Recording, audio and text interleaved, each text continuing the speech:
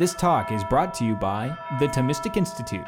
For more talks like this, visit us at ThomisticInstitute.org. Like Father Cuddy, I'll break the fourth wall right off the bat and tell you that I was never a Baptist or a not Catholic. I've been a cradle Catholic, but I was a materialist. And as Father Jonah mentioned, I did study biology in my undergraduate studies. And before that, my education was very science-focused. So I was a materialist. I had a very difficult time believing in anything immaterial.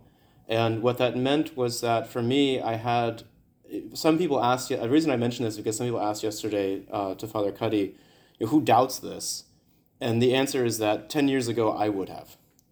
I would have doubted not the whole God stuff, that made perfect sense, but actually the idea that we could really know things and the idea that we had free will. It all seemed deterministic to me.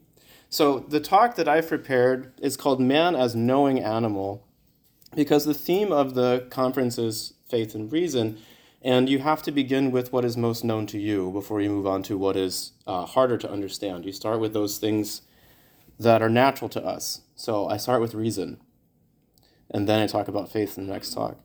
And what I want to do in particular is really give you some of the theory that is behind a lot of what Father Cuddy was talking about. Because maybe some of you did have doubts about it, maybe you didn't, but I guarantee you that if you go around talking about this, you will encounter people who do. But even if that's not the case, it's still important to come to a correct understanding of what we're talking about. So I want to explain the theory behind that, and then that'll also help us see what kind of mistakes people make that cause them to doubt the things that Father Cuddy was talking about. So as I was preparing this for you, I was thinking to myself that you were all in college, and I thought to myself, okay, well, how long ago was I in college? And I realized that the answer to that question was 12 years, and that kind of shocked me. I didn't think it had been quite so long. And I was thinking about, what were the faith and reason controversies of the day at that time? And this is back when Facebook was new, so it's a little bit different now, but my expectation is that things probably haven't changed too much. Because faith and reason, the relationship between faith and reason is something that has been controversial for several centuries. People have been debating it a lot. People still have the same questions. Nevertheless, it is still generally presupposed that there is a conflict between faith and reason. And I myself, when I was studying biology and I decided to study theology in graduate school, I went to one biology professor and asked her for a letter of recommendation, and she said, "Would my recommendation be valid? Would they care what I have to say about you?" And then I asked somebody else, another biology professor, for a letter of recommendation, and he goes like, "Wait, what do you want to do in grad school?" And I said, "Theology," and he goes, Cool. So are you going to say that like physics is God or something? And I said, no, professor, that's not at all the case.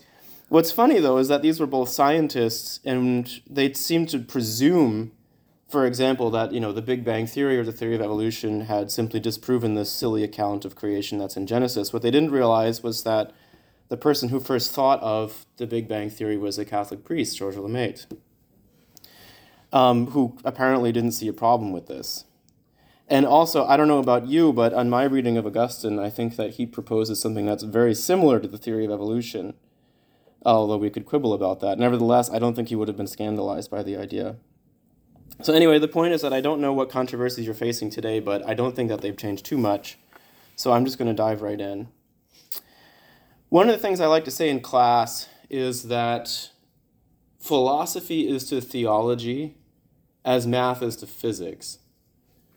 And what I mean by that is that as math is the language of physics, or physics is the investigation of nature through the use of mathematics, so theology is the investigation of the Christian religious tradition with the use of philosophy. We take various philosophical concepts, terms, logical structures, and so on, and we apply them to Revelation in order to understand what is in Revelation. You can't approach Revelation without any theory. Even if you want to read the Bible by itself, you still have to have some concept of what words mean. There has to be some theory that you have. So what we have to do before talking about matters of faith is talk about our philosophy and make sure that we have a sound philosophy before proceeding. So the first question I have is this: what does it mean to say that man is rational? Let's get our philosophical anthropology straight. And to say that man is rational really means two things. The first thing is that it means that man is a weird kind of being who is situated in creation halfway between angels and animals. We are not angels, we are not animals, but we are kind of something like what you would get if you took an angel and an animal and smashed them together. The second thing it means is that as being this kind of weird creature, we have a particular way of knowing things that is unique to us. We don't experience the world the way animals do. We don't experience reality the way angels do. But rather, again, in a way that's kind of what you would get if you smash those two modes of knowing together. So first, what I want to do is talk about where man fits in the hierarchy of creation, to situate him between angels and animals, and then talk about the implications that this has for us to be considered rational. What does it mean for us to be rational creatures? Now, if you want to categorize all of the beings that you find in visible creation, Father Cuddy was talking a lot about rocks, we can start there. One of the ways you could do so, one of the ways the ancients did so, was by focusing on the way things change.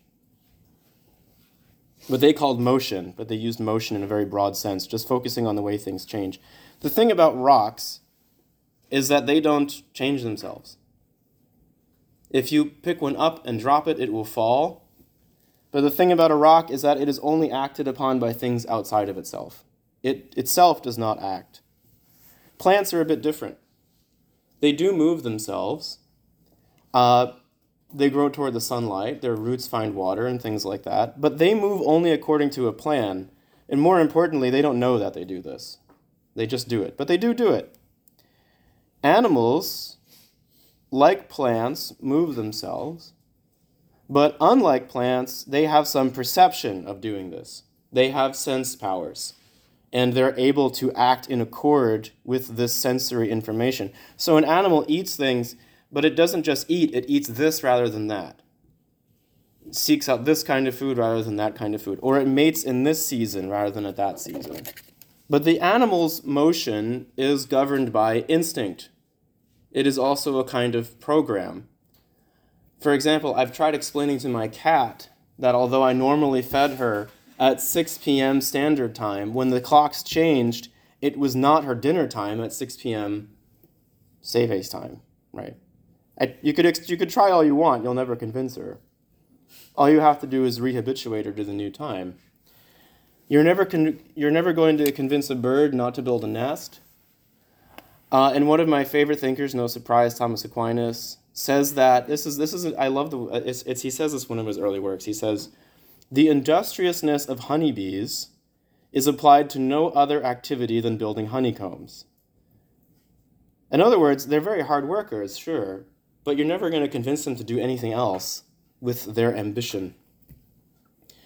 Now, say we're moving up the scale, and after covering rocks and plants and animals, now we get to humans. Humans are able to apprehend sensory things like animals, but they are able to apprehend, more importantly, what they are and what we are. And we are also, therefore, able to apprehend whether or not things are good for us. So a dog, for example, doesn't think about nourishment. A dog simply eats when it is hungry. But human beings are burdened with the unfortunate knowledge that some foods are unhealthy. And so we actually have to, but also get to, think about what we eat. The dog apprehends the food not as something nourishing, but just as something tasty. We apprehend it in both ways. It's tasty, sure, but is it good for you?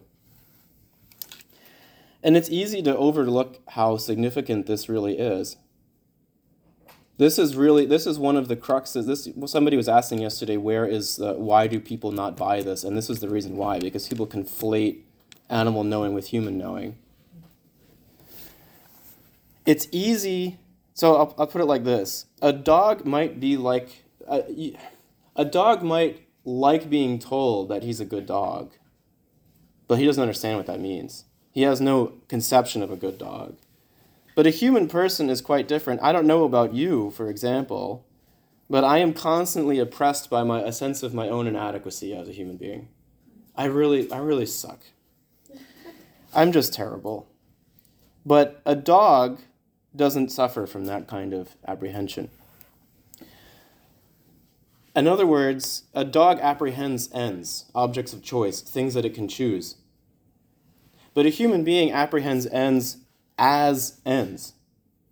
Another way of putting this is that a dog makes choices. It eats this rather than that. But a human being is aware that he's making choices. A dog just chooses. A human being is aware of the act of making a choice. So we have a sort of metacognition. We're not just aware of things, we are aware that we are aware of things. I perceive that I perceive.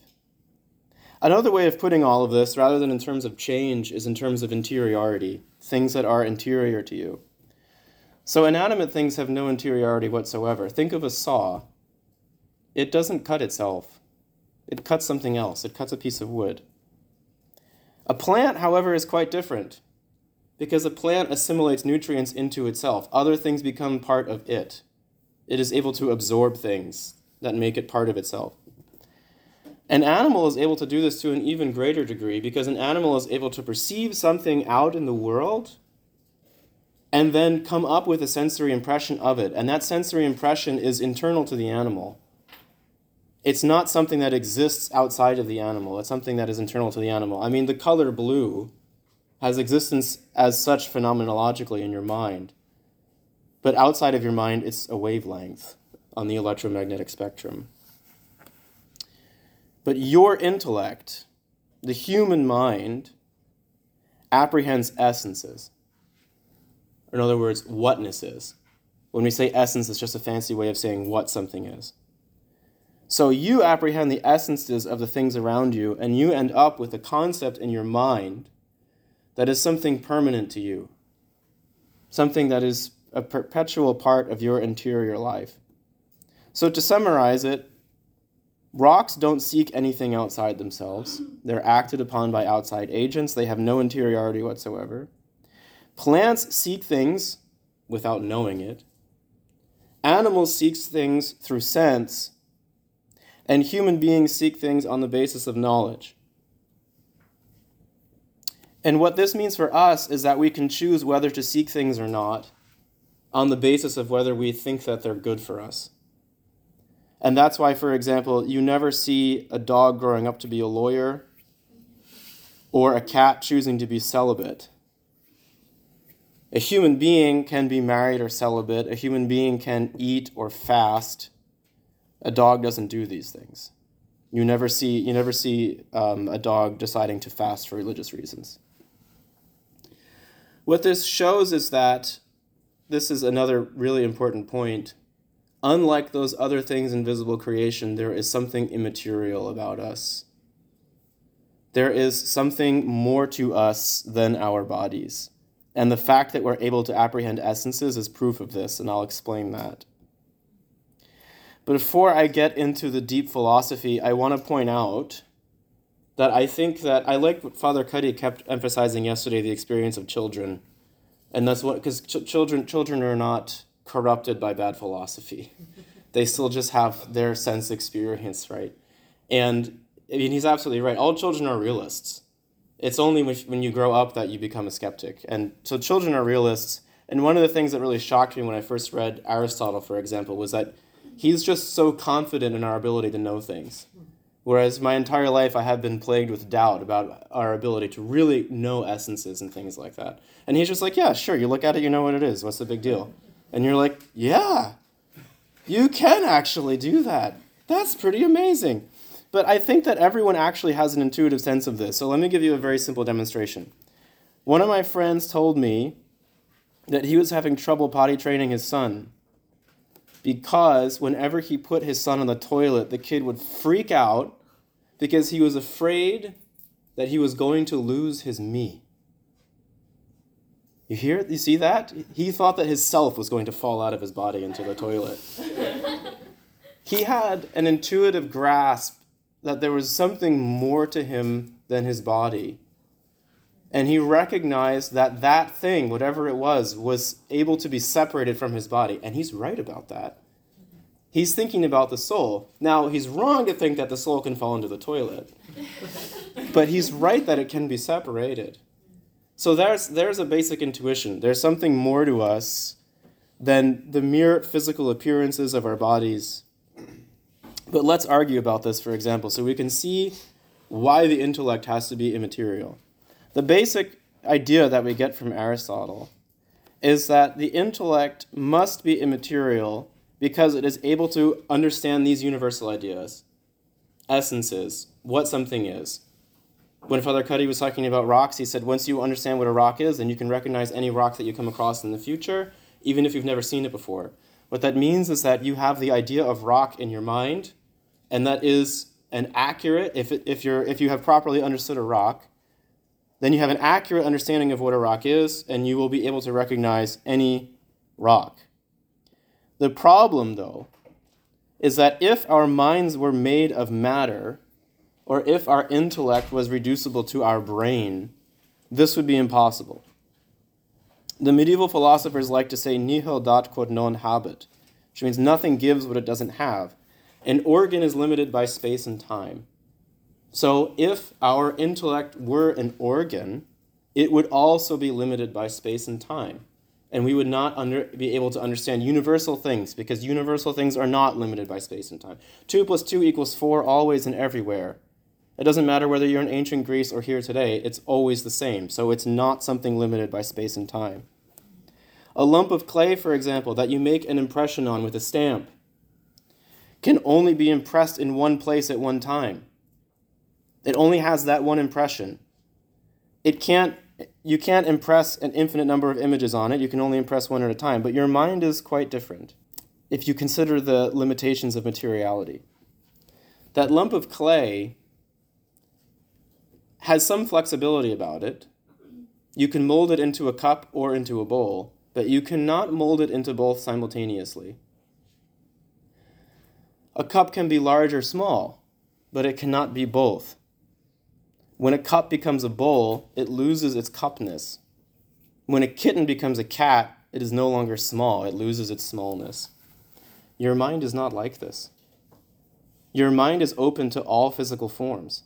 When you gain something new in your mind, when you form a new concept, you don't lose an old one. A material thing can be either hot or cold, but your mind can consider both heat and coldness at the same time. Analogously, you'll notice that my glasses are clear. That might seem odd to you, but it's actually for a very important reason. The reason my glasses are clear is so that they can be open to any color that I look at. If my glasses were tinted red, I would only see red. Likewise, if your minds were made of matter, it would be limited by the limitations of matter. Here's a very simple, but I think very powerful example. Do me a favor. Think of a color that you have not seen before. Okay, raise your hand when you've done it. Okay, thank God. This has always worked. I'm terrified of the day when someone goes, I did it. But it's interesting to note that you couldn't do it. But what's even more interesting to note is that you understood what I asked you to do. So what that shows you is that you have two modes of apprehension. You're able to understand things in two different ways. One is sensory, like the animals. When you imagine a color, you use a sense power. That's called your imagination. But all your imagination does is call up things that you've sensed before. And if there's a color that you've never seen, you can't fabricate it with your imagination because your imagination is limited by space and time, by particularity. But your intellect is not. So that's why you're able to understand the question. You can understand the concept of a color that you haven't seen before, but you can't imagine it. So that's what it means to say that man is a knowing animal. We know things, like you know the idea of a color that you haven't seen before, but we're also animals because we have sense powers like the animals do. So the human mode of cognition is an amalgam of both. It has those sensory characteristics. We are limited by it. But it also has those universal characteristics that, as I'll talk about in a second, is how the angels know things. Okay. I'll point out briefly that what this means is that this is also, I didn't talk about the will very much, but this also explains why it is that we can say things that we love God or that we seek virtue, immaterial things. If we did not have immaterial intellects, we would not be able to seek immaterial objects with our wills. Because we do, we're able to do that. Animals only seek sensible goods, more food, or an opportunity to mate or something like that. But we can seek things above and beyond the material world. Okay, so that's given us a sense of what man is. I've mostly focused on how we're different from animals. I will talk about angels a bit because that's fun. We don't talk about angels enough in theology. Angels are really cool, so we have to do more of that. I want to focus now on this actual, on the coming to know things. It's important, though, to recognize that this knowledge that I'm claiming we have, I'm going to argue that we have, is really what separates us qualitatively from the other animals. I had a biology professor in college who used to insist over and over again that humans differ in degree from other animals, but not in kind. We're not really different from them. We're just smarter apes. It's not true. We're quite different. I don't know. I mean, I have a baby and a cat at home. It's very obvious when you have both of those things looking at you. But in any event, I don't know. Maybe this guy needs to get a cat and a baby. But anyway. So the first question when we're talking about knowledge is what it is. What is knowledge? And it seems quite silly at first. It's the kind of thing that when a professor asks, you usually groan in the classroom, oh my goodness, we all know what knowledge is. But it's actually quite tricky to define. The first thing you can point out about it is that there is no knowledge if there's not anything that knows. So there has to be a knower. And there also isn't any knowledge if there isn't anything known. So there has to be an object, something that the knower knows. And finally, there has to be some kind of relationship between the two. If I, the knower, exist, and something that I could know also exists, that doesn't mean that I know it. There has to be some relationship to it. So the main question when we're trying to understand what knowledge is what kind of relationship does the knower have to the known? And Western philosophy has traditionally called this possession. Knowledge is the possession of the known in the knower, or the knower possesses what is known. That still doesn't clarify how it works. Empedocles, who was a pre-Socratic philosopher, thought that, well, he was a materialist, Empedocles. He was an atomist. And he was the one who came up with the idea of the four elements, earth, air, fire, water. Everything is a composition of these elements, right? So because he was a materialist, his account of knowledge was a materialist one, and he thought that knowledge was acquired with the Goliath problem, basically, by taking atoms out of something and incorporating them into your soul. And his idea of the soul was kind of like a web of elements that would, and your memory simply was contained like little samples of all the things that you had sensed before. So when you sense the apple, you get a little bit of the apple. It becomes a little bit of part of you. Okay, so this seems kind of absurd, right? But why does it seem absurd? Well, for one thing, if Empedocles was right, then how would there be any difference between knowing something and ingesting something? But more to the point, how could knowledge be reflexive? How would we know that we know things? Does the soul become more of a part of itself? It doesn't really make sense. So Aristotle refines the theory of Empedocles, and he argues that when we come to know something, we take its form but not its matter. We come to know an apple.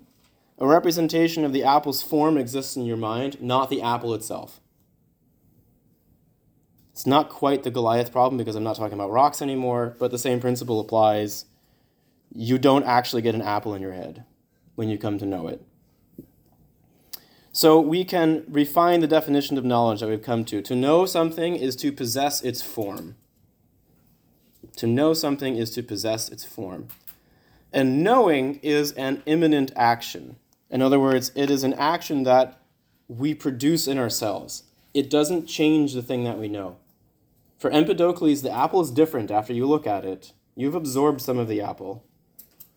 But for Aristotle, the apple is exactly the same after you know it as before you know it. And this highlights something that's very important about human knowledge. It does originate in the senses. We are, in fact, knowing animals. So there is a medieval Arabic philosopher by the name of Avicenna. Well, that wasn't his name, but that's what the Latin people called him, and I don't know Arabic, so Avicenna. And he came up with something that's called the flying man experiment. So consider this. Let's just say that above you all right now, a man came into existence and he's just floating there and he has no functioning sense powers. He can't feel anything, he can't see anything, he can't smell anything, whatever. He's just there. God created him like that. Does he know anything? The answer you give to that question reveals the kind of epistemological theory that you have. Now, a realist would say no. He doesn't know anything. And the reason is because there is nothing in the intellect that did not first originate in the senses. To say that the person knows something, that the flying man knows something, would be to say that people are born with knowledge and that they project it onto the world around them. Real knowledge is in the mind, not in things. But to say that a man would know nothing is to say that all knowledge comes through the senses and is measured by the real world around us. Both views, believe it or not, have had supporters in the Christian tradition. But the view that all knowledge begins in the senses has overall won out. Nevertheless, this knowledge faces some difficulties that this theory faces some difficulties that we have to deal with. Here's the main question. If sense knowledge produces a mental representation of a sense object, what is the difference between sense knowledge and intellectual knowledge? In other words, what is the difference between animal knowing and human knowing?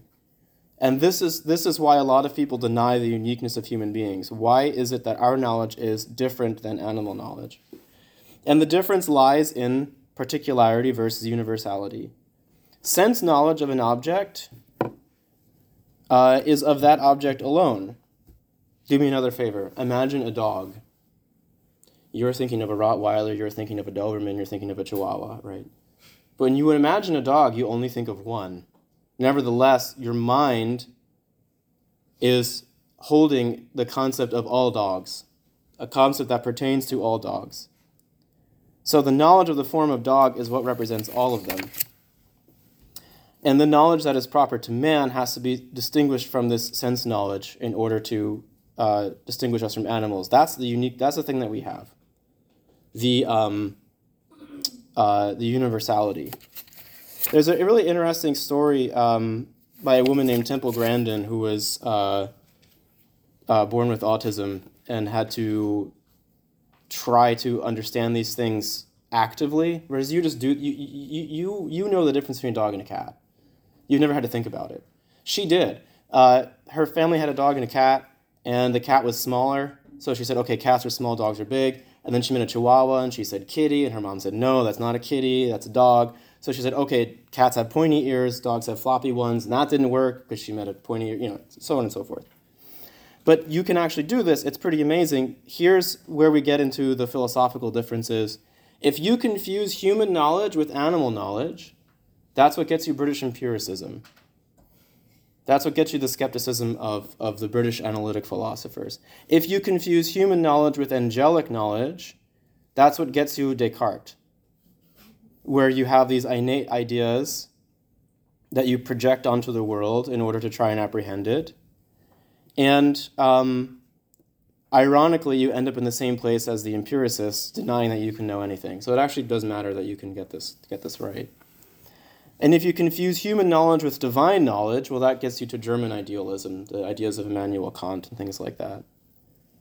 Because God's knowledge is quite different from anybody else's knowledge, because as Father Cuddy explained, God's knowledge creates. Our knowledge doesn't create, it receives. For the idealist, for example, the mind is an active power. It creates the truth. But for a realist, the mind is fundamentally passive. It receives the truth. And although our mind does have active qualities, we do have practical knowledge and are able to make things, fundamentally, the disposition of our mind is passive. But it is that passivity, the receptivity of our minds, that guarantees the realism of our knowledge. We're able to know that to know things and know that we know them because our minds are passive. Extramental reality is something that we're able to know because we receive the forms of the things around us. Okay. I want to emphasize in closing just how amazing this is. And I'll again think of something very simple. Consider a circle. You've never seen one before. Every circle that you've seen does not fit the definition of circle. A circle is supposed to be a line that is curved, wherein every point on the line is equidistant from a center point. But you've never actually seen that. Nevertheless, you know what it is, and your knowledge isn't fake. But you're able to transcend the limits of matter and apprehend the definition of a circle such that it applies to all circles. And you can actually predict geometrically what future outcomes would be based on your understanding of what circles are.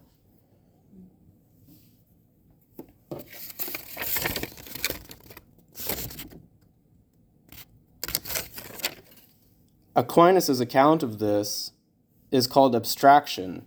You're able to see a thing, and abstract means to pull away from in Latin, so you're able to pull the universal characteristic of something out of its material limitations and apprehend that. And this is really astounding, and it's not, honestly to me, maybe to you, but to me it's not surprising that people doubt this, because it truly is extraordinary. Plato, for example, did think it impossible. He did not think that you could apprehend forms based on the material things. He thought that you already knew them. His theory of knowledge is called reminiscence, because he thought that you came from this world of universal ideas and you were trapped in a body, and then you would, when you saw something, you wouldn't really apprehend it so much as you would remember having seen it before. You already have the knowledge in your mind of what things are. Aristotle has a brilliant critique of this. He says that if that were true, if Plato was right, that coming to know things was not a matter of abstraction, but really a matter of remembering, then our knowledge of theory should be clearer than our knowledge of particular things. But in actual practice, the opposite is the case. We know most clearly those things that we sense, and then from what we sense, we can gradually understand theoretical things. So what that shows you is that, in fact, the theory of abstraction is true. We know singular things. We can come to know theoretical things over time. So in sum, we are in between animals and angels. Animals have senses, and so do we. But unlike them, in addition, we're able to grasp universal truths. Unlike angels, we come to this knowledge through the mediation of sense. They don't have sense powers, we do. So our coming to know things is a gradual process that takes time and effort. Angels simply know things immediately and intuitively. And then finally, unlike God, we don't create the truth, we receive it. So to be a rational being, to be a knowing animal, is to be endowed with reason in a certain way by which we understand true universal things, but only through the mediation of sense powers. Okay, that's it. Thank you.